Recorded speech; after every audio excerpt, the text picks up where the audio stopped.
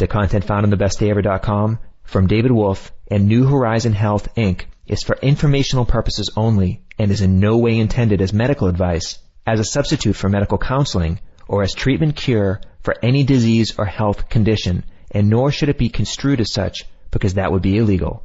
Always work with a qualified health professional before making any changes to your diet, supplement use, prescription drug use, lifestyle, or exercise activities. Please understand that you assume all risks from the use, non-use, or misuse of this information. Welcome, everyone. This is your host, Lucian Gauthier, and I am here live with Truth Calkins. Truth Calkins is coming to us from Tucson, Arizona, and Truth is here tonight to talk to us about sugar and sugar alternatives, specifically stevia, which is really a phenomenal sugar alternative, non-glycemic sweetener that many of you are very familiar with in making your smoothies. So, Truth, thanks for joining us and talking to us about sugar, sweet, and what we can do to really optimize taste and health. You're welcome. You're welcome. Thank you for having me, Lucian. So, Truth, let's just get into the first part of the interview, which is why refined sugar or these heavy sweeteners that are used in a lot of processed foods, a lot of modern prepackaged foods, and even people who do like baking, like my mom used to bake with refined sugar and butter and flour and the good old days of, those kind of sweet goodies. Let's talk about why sugar and that glycemic cycle really harms our body and as it relates to insulin. Okay, Lucian. Well, I think we got to go back in history here and define sugar to a certain degree. And, sugar is like one of the first foods of life in mother's breast milk that nourishes us is high in lactose. And we develop a natural sweet craving at a young age to consume our mother's breast milk in order to nourish us and grow as babies into children. And this is natural and this is good. Now, in our food kingdom, we have fruits and other complex sugars, carbohydrates, and some starchy vegetables that are part of our plant kingdom, and they've been around for eons, and they have nutrients in them as well as the macronutrient or sugar carbohydrate. They have trace minerals and micronutrients. They also contain a lot of fiber, which allows the sugar to only be absorbed slowly in a certain way.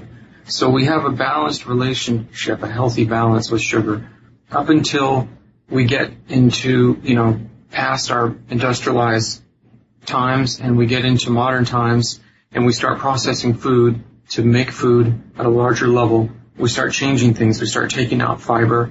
We start controlling and utilizing sugar more. When food becomes more profit-oriented, we start using sugar in different kinds of sugars. And just to, go over some numbers about this, turn of the century, we consumed an average of 15 grams of sugar a day from food. Like World War II times goes up to around 20 grams. Say 1980 goes up to like 30 grams of fructose.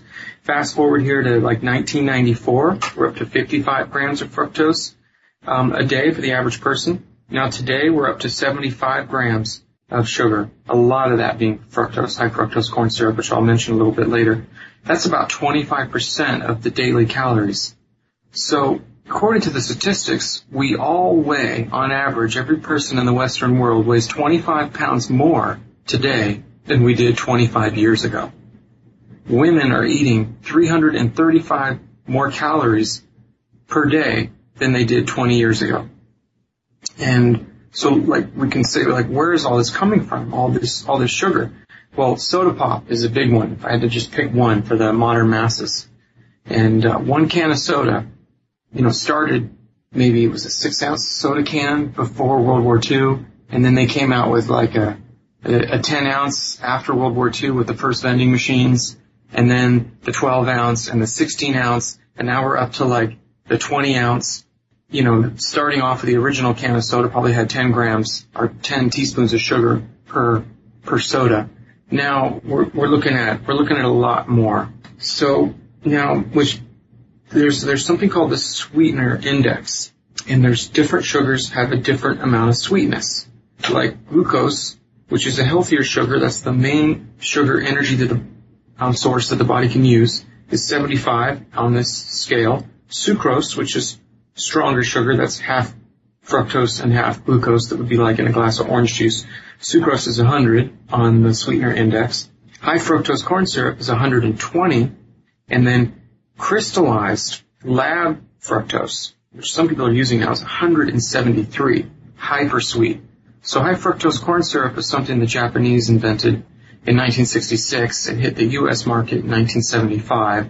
It's pretty much about economics. It's half the price of sugar. And sugar has, even when fructose came out and is still out, sugar has maintained pretty much the same price range. But high fructose corn syrup is so much cheaper. So it's been used in a lot of sodas. We get to like the early 80s, and the Heart Association starts telling people that we have to reduce eating fats, and we've got to go from 40% fat to 30% fat in our diet. So what do people do when they stop eating fat? Like when we look at all the fat-free cookies and other foods that came out, you'll see that the fat drops several grams on the nutritional facts sheet, but you'll see that the carbohydrates go up. Some from more sugar in the food, and some from more carbohydrates in general.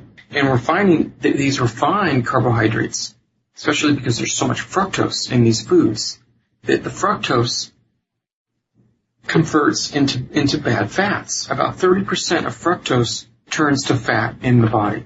There's a whole host of things that fructose does that's not natural when you process it and you start consuming a lot of it.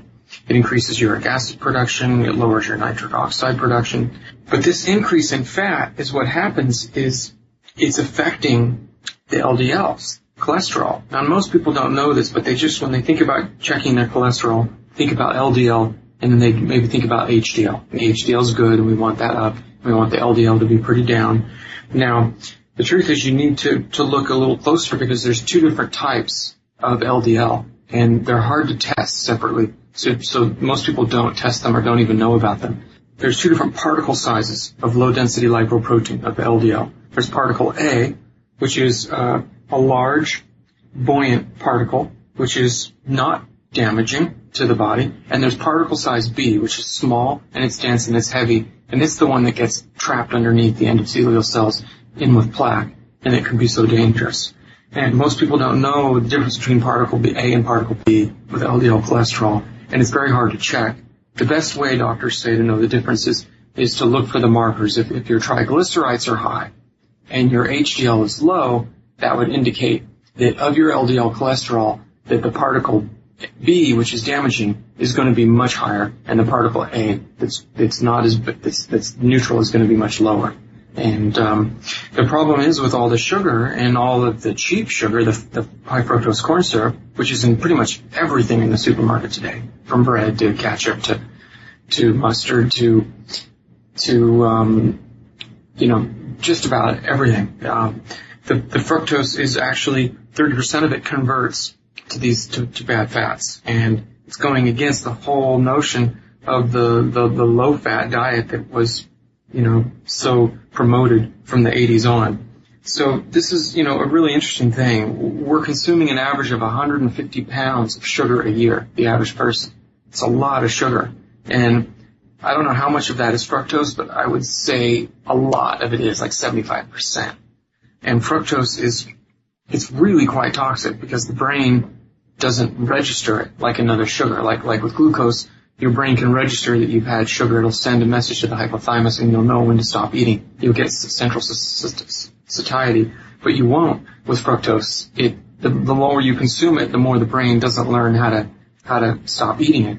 So we have this big increase in sugar, this big increase in carbohydrates that's going up and up and up, and we have a lot of doctors talking about what it's leading to. And one term that came out about 10 years ago that I like, a good word, is called diabesity. And this is a combination of the results of, a lot of doctors' belief who are getting into the nutritional side of things today. Its cause coming from this excess sugar and carbohydrates. We have weight gain, we have increased diabetes, we have increased insulin resistance, increased metabolic syndrome, increased inflammation in the body. So the obesity is not really a medical condition. That's why doctors don't really treat it, because insurance companies aren't going to pay for that. It's lifestyle. It's your choice. And, most people are kind of like, well, if you're obese, it's tough luck. That's just your problem. And a lot of people think, it's just it's just calorie per calorie. I have to stop eating, I have to eat less food, and I have to exercise more to burn the calories. And that makes sense in a Petri dish, calorie in, calorie out. But when you look at the human body and the different types of foods we eat, the way our hormones react to them are different depending on the food groups that we consume. And it changes the way we store energy and the way we release energy and how we lose weight and how we gain weight. So, our high sugar and carbohydrate consumption is really becoming an energy storage disease, according to some of the really pro doctors that are getting nutritionally oriented with lifestyle change using diet to combat these symptoms of diabetes and weight gain, increased heart disease, and insulin resistance, metabolic syndrome, inflammation. So food energy triggers production of insulin. So when we consume sugar and carbohydrates, we produce insulin from the beta cells in the pancreas, and then that helps the body regulate energy storage. And if we consume just modest amounts, we make some glycogen, and the body stores a certain amount of glycogen in fat and muscle tissue, and we use it for the quickest source of energy on demand to burn. The problem comes when we start consuming the excess. When we start consuming too much sugar, too much carbohydrates, the glycogen stores fill up quick, and then it turns over into energy storage, and it stores as body fat. And when this happens over and over and over again, the beta cells in the pancreas, they lose their sensitivity to the response, and they start making more and more insulin, and you're growing more and more body fat. So over time, as we continue eating more sugar, more carbs, and we keep hitting the beta cells in the pancreas to make more insulin, and we're taking in much more. This really comes down to the fact that we eat too much, and we have so much food available to us everywhere that we're overeating all the time. And because we don't know what kind of foods we're eating and how it affects us, a lot of it today in commercial food is so high in carbohydrate and sugar. So all of this excess food, and so much of it being carbohydrate and sugar, is hitting the pancreas over and over again, slamming the beta cells, just spurring the body on to make more and more insulin, and you're making way more than you need for glycogen stores, for the energy output the average person has in their daily activity levels. So what is done with the excess energy? It has to go somewhere. It starts going to this secondary organ that you're growing, this body fat. And this body fat grows and grows and grows, and over time, you have a condition. Your fat is starving the rest of your body. And it requires so much energy to run that fat that it's sending messages for you to eat more food, and you're eating more food because it needs more insulin to run, and that insulin's going and storing more body fat, and you're getting into this loop. The medical doctors that really talk about nutrition, they call this the spiral of death, because it's a loop that people can't get out of. And it's very, very addictive. And you lose that message to the hypothalamus to tell you when you're full, when you get into this loop. And when you're consuming more carbohydrates, more of them being from fructose, it makes it even worse. And it's a really difficult thing. Now, from my experience, is what I found, I noticed weight loss. I noticed people who did have type 2 diabetes. I noticed how these people responded so well to taking them off carbohydrates and sugar almost completely. And I learned this by accident through the body ecology diet. I got into the body ecology diet through Candida. I didn't have weight problems or anything like this. I knew I overdid sugar and carbs at certain times, and I didn't know why. And that was due to, yeast cravings. But it's really, really big and connected with weight gain today, and the average person that eats so much sugar and so much carbs. So trying to break this is a tricky thing for a lot of people. Just exercising alone is not going to do it. You have to cut out the carbohydrates. You have to cut them down drastically. Now, if you are a really healthy person and you're not overweight and you exercise and you're active a lot and you've never lost your brain signals for how much food is the natural amount, so that you can eat some sugars, and you've never allowed candida to overgrow in your body by overdoing antibiotics and other things that can contribute to that, then you can eat healthy amounts of sugar, and you'll make some glycogen, and you'll usually make just enough to store energy from eating natural sugars like raw honey or some complex carbohydrates like whole grains. and a little bit of starchy vegetables like yams here and there, a little bit of fruit here and there. These foods also contain the fiber, which helps slow down the absorption, and you store just enough sugar that you have your glycogen for energy release. But today, when the food is processed and the fiber's out, and there's so much carbohydrates and so much sugar, so refined and designed to hit reward chemicals and taste sensitive effects in the body, that we start to eat more and more and more. And we start to live to eat, and we don't have enough activity to burn it off. The energy has to go somewhere. This is an energy storage condition, and it goes to growing the body fat, which is now going to tell you that you need more insulin. It's going to make you eat more food, and you're basically going to lose the natural signal for hunger and appetite. You'll only feel satiated if you reach stretch receptor limit in the stomach, meaning if you eat until you're full and stuffed and your stomach is tight, then you'll finally say, okay, I'm done, I've had enough food. And at that point, the person feels like they have a bottomless pit. And all that food energy is going to insulin, which is going to feed the fat. And then when you're done, it wants more, and it's going to tell you to do it again, and it's a loop. Meantime, the vital organs of your body are being starved of true nutrition. And that's the vicious feedback loop that people get into that are dealing with weight gain today. The sweetener I want to talk about today, stevia, I first heard of this from reading the Body Ecology Diet about 12, 13 years ago. I was stopping all sugar from my diet and lifestyle abruptly after reading that book, and I tried making teas and adding a little stevia as to her recommendation, and found how potently sweet and how pleasant it was to like one of my favorite teas was American ginseng with cinnamon in it. It's a nice sweet, so it's like spicy tea, and just adding a few drops of stevia turned it into like a dessert treat for someone that's trying to wean out sugar and carbs from their lifestyle, and they want a treat, like a dessert after dinner or something. I'd make a cup of tea and use stevia. I also learned about stevia from South American herbs, from some of the Paraguay herbs from Brazil. Trying to come to terms with fungal infections, I came across pau de arco. I came across the interloam strain of purple apacho. This is the most powerful form of pau de arco, which is the tallest rainforest tree in South America, and it lives in a very moldy part of the world. It has very naturally antifungal compounds it releases to protect itself from its moldy, bacteria-ridden environment that it lives in. So the indigenous people have used the interloam shavings of the bark of this tree. They've used it since time immemorial as a health tea, and it's very anti-inflammatory because it's very antibacterial, antiviral, anti-infection throughout the whole body systemically. And I found the medicinal doses of that was a lifesaver with the amount of fungus and inflammation that I was dealing with. And I've used it at the tonic bar on and off for years. For healthy people, not much of a reaction, but for people who are dealing with systemic inflammation, usually caused in conjunction with systemic low-grade chronic infections like candida and things like this, it's like a miracle when they drink pau de arco. It's not just one tea bag. It doesn't do anything. You have to saturate your body and drink large amounts. So I came across what they call honey leaf, and this is stevia.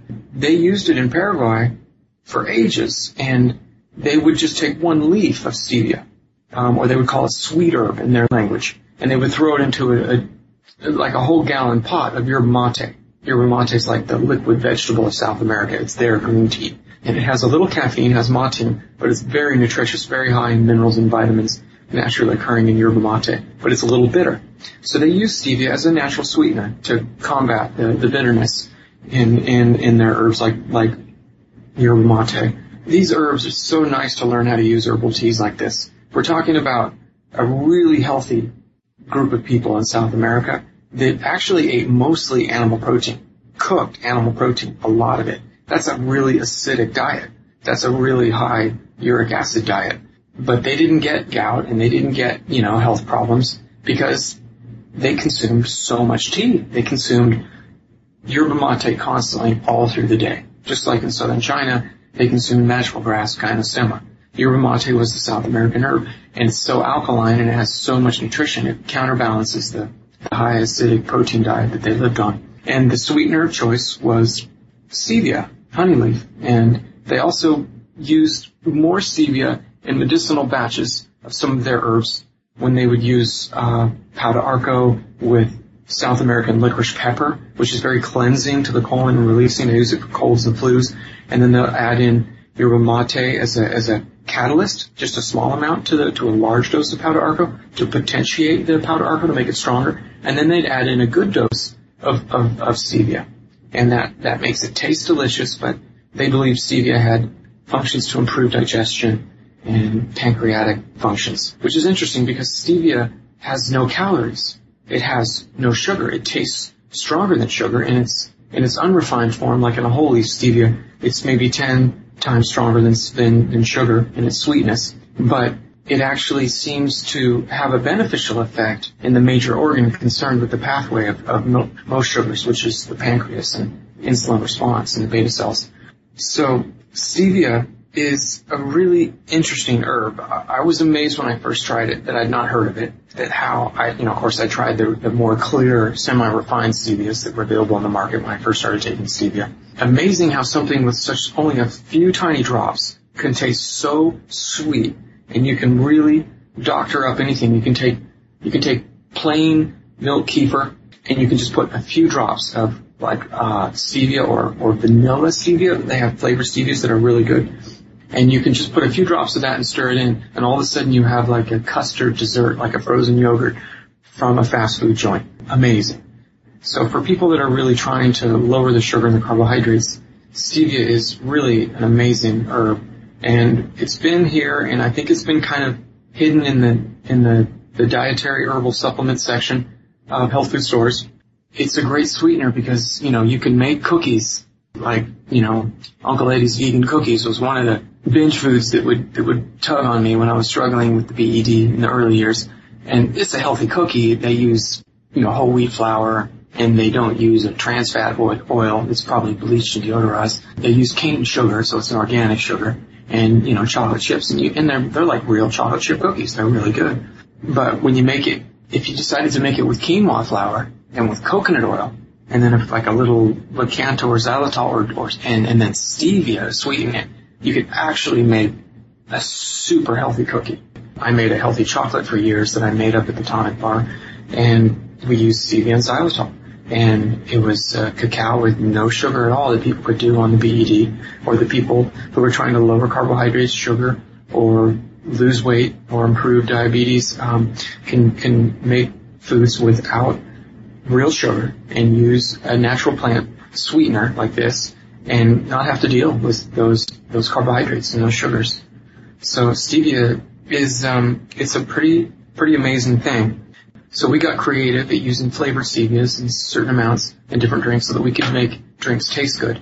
Because I also found that Ron Teagarden's number one rule, which is compliance, is a very important rule. If you don't make drinks taste good or herbs taste good, no one's going to take them. And if you don't take them, they can't help you. So thank you so much, Truth. That was a fantastic explanation of the various aspects of sugar-related issues with our body. And as most of our listeners are probably thinking, what alternative sweetener can I use so I don't get caught in that cycle of, insulin response? And, we carry a number of different alternative sweeteners. We've got banana flakes, banana powder. One of the staples for you that I know making the tonic drinks all these years has been stevia.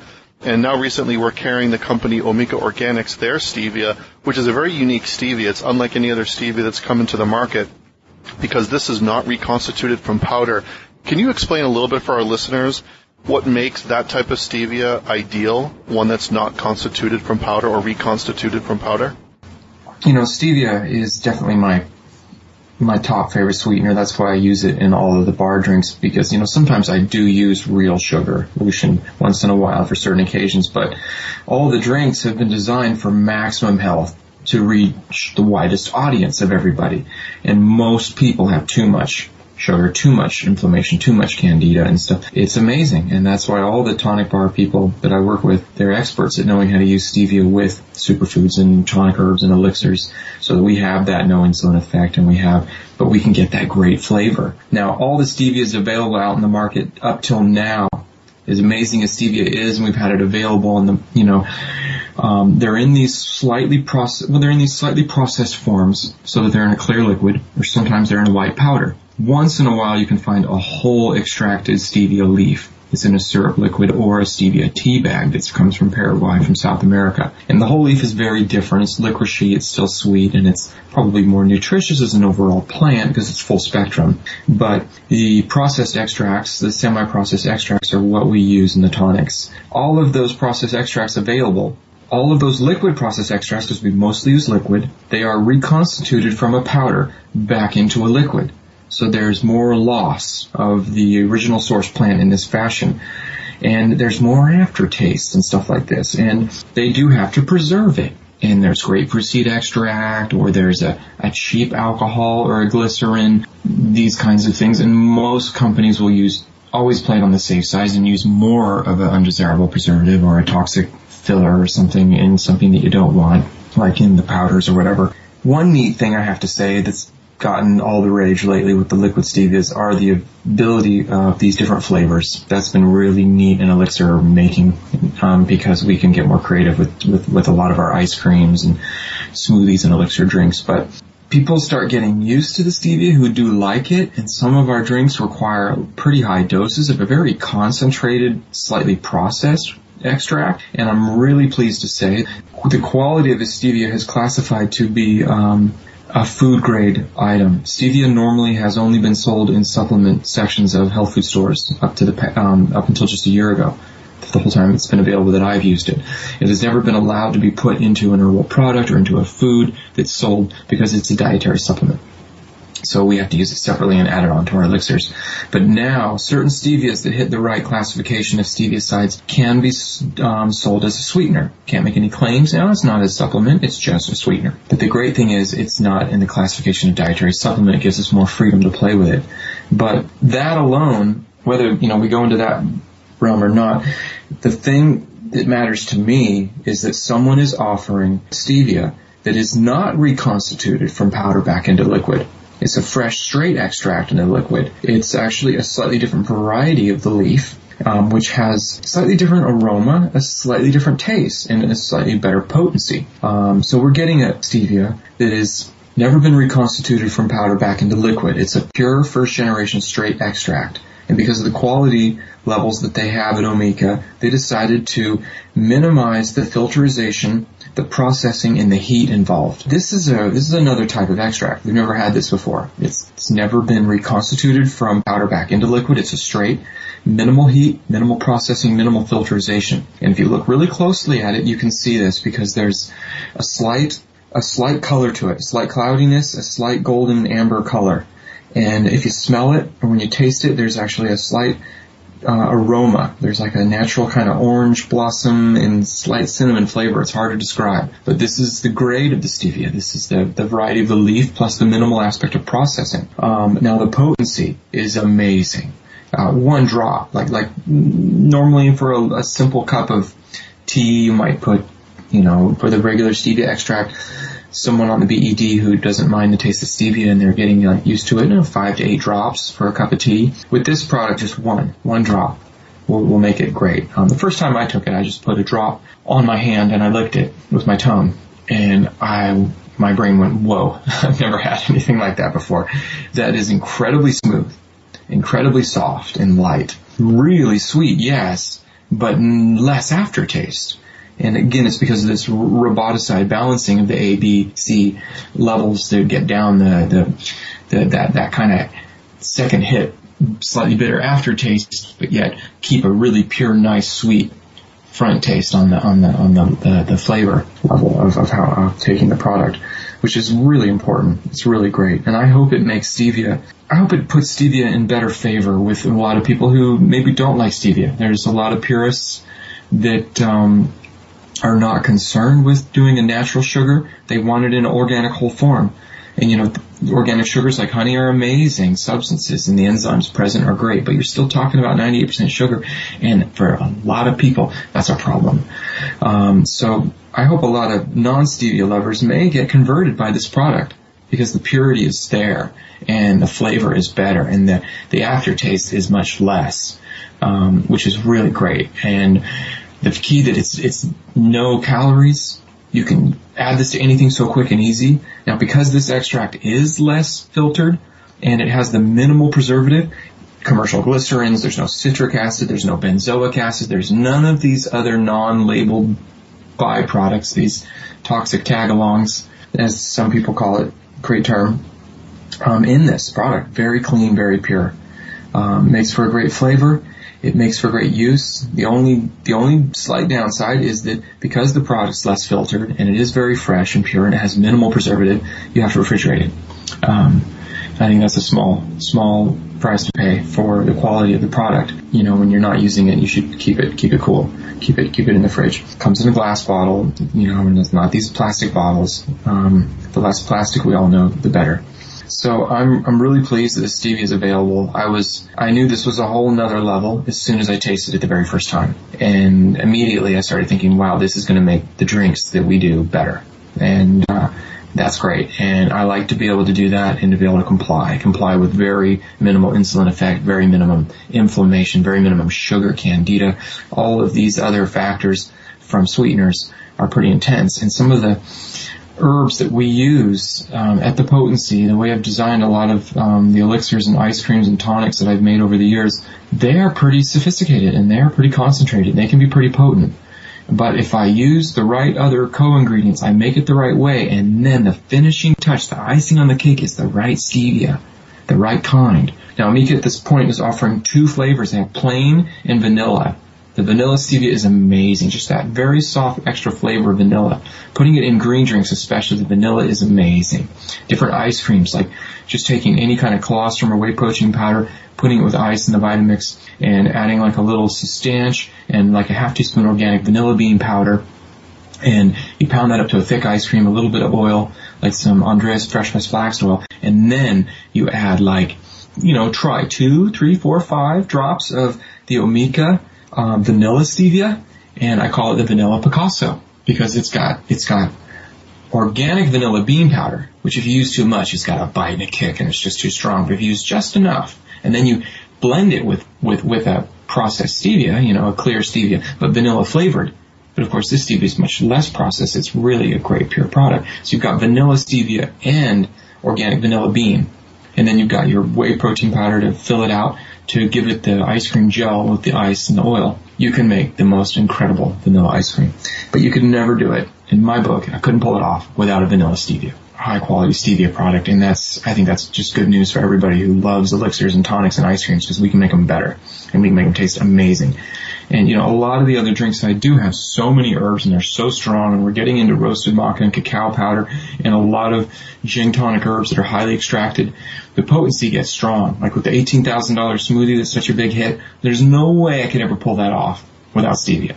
So I'm really pleased that the amount of stevia that a lot of my customers have been consuming over the years can be now a higher grade. And now that I can use a little bit of a better stevia with less aftertaste, and I can get exactly the drink that I want. It's a fine art when I get into the level of work I've been doing over the years with this kind of elixir making and tonics. So I'm very pleased to have this stevia available, and I hope everyone else can experiment with it and enjoy it too.